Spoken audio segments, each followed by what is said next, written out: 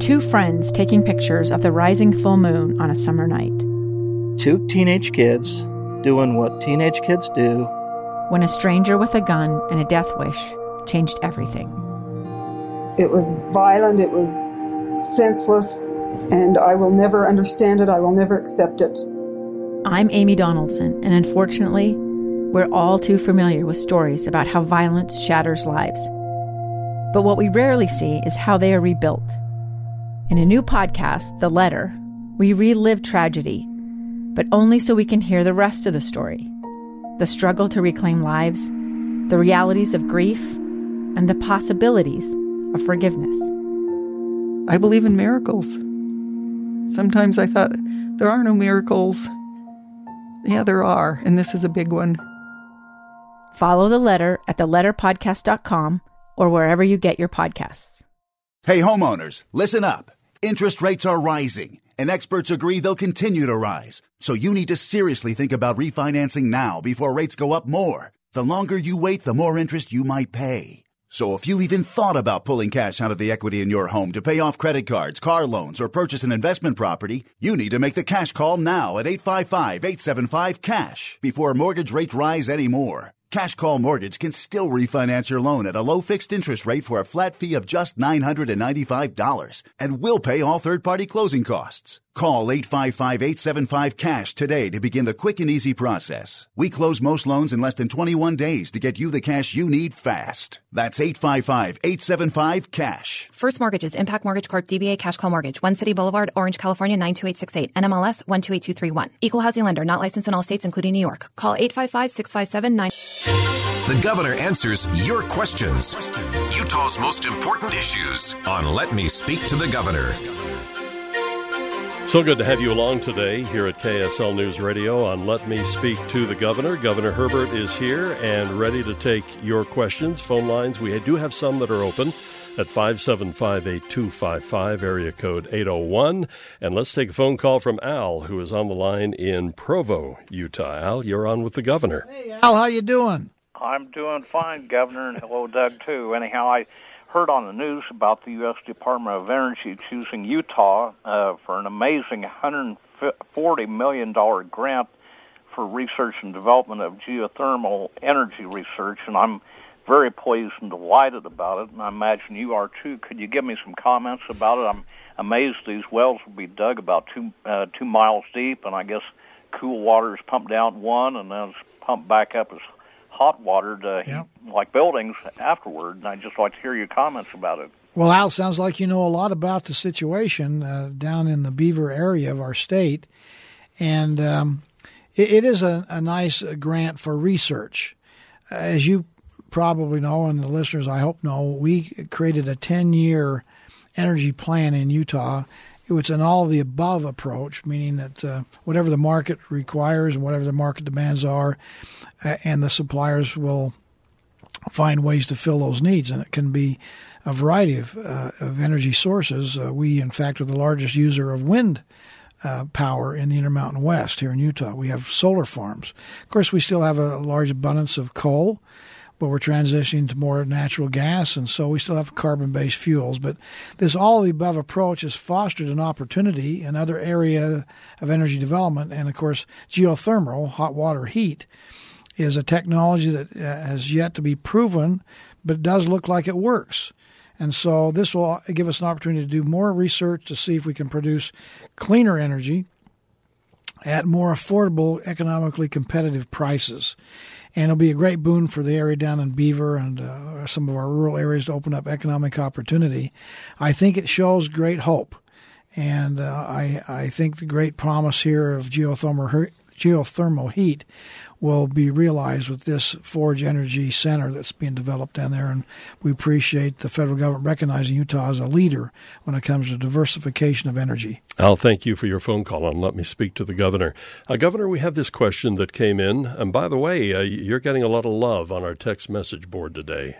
Well, good. This is a nice. That's because you're back, Doug. Oh yeah, well, I'll take all the credit. All the credit. This person said, Governor, how can the affordability of housing in Utah be solved? Why are salaries not going up at the same rate as the cost of living?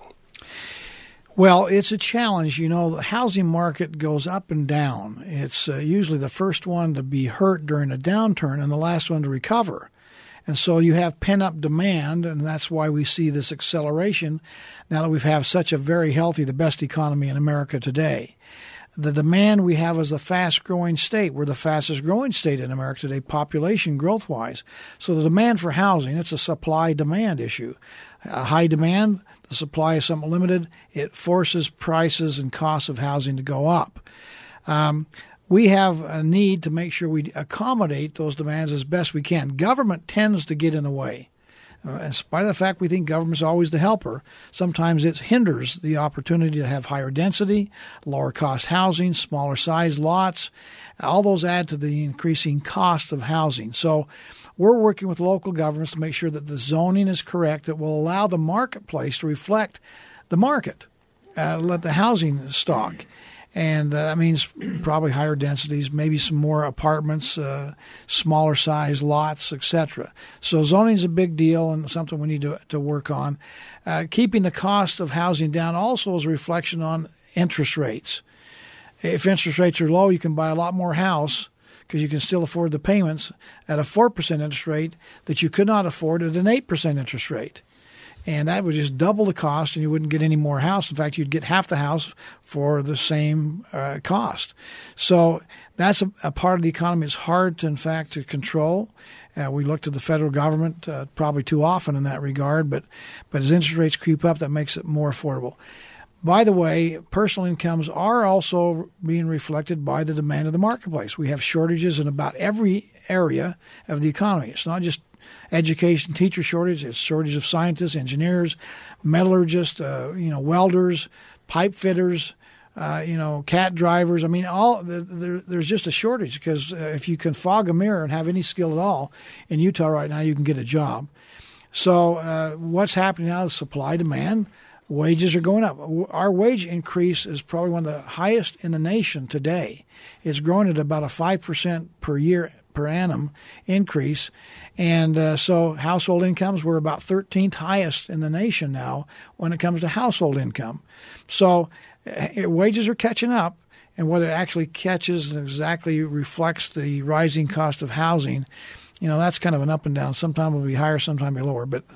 But I can tell you, personal income, household income is on the rise in a dramatic fashion in Utah. Before we break for our news here in about 3 or 4 minutes, let's quickly take a phone call. This time we're going to Orem, Utah, and Governor Michael is on the line with you. Hello, Governor. Thank you so much for taking my call. You bet. Thank you, Michael. As I've been going to work, I have noticed time after time other motorists just going belligerently around the school bus stop arm, and I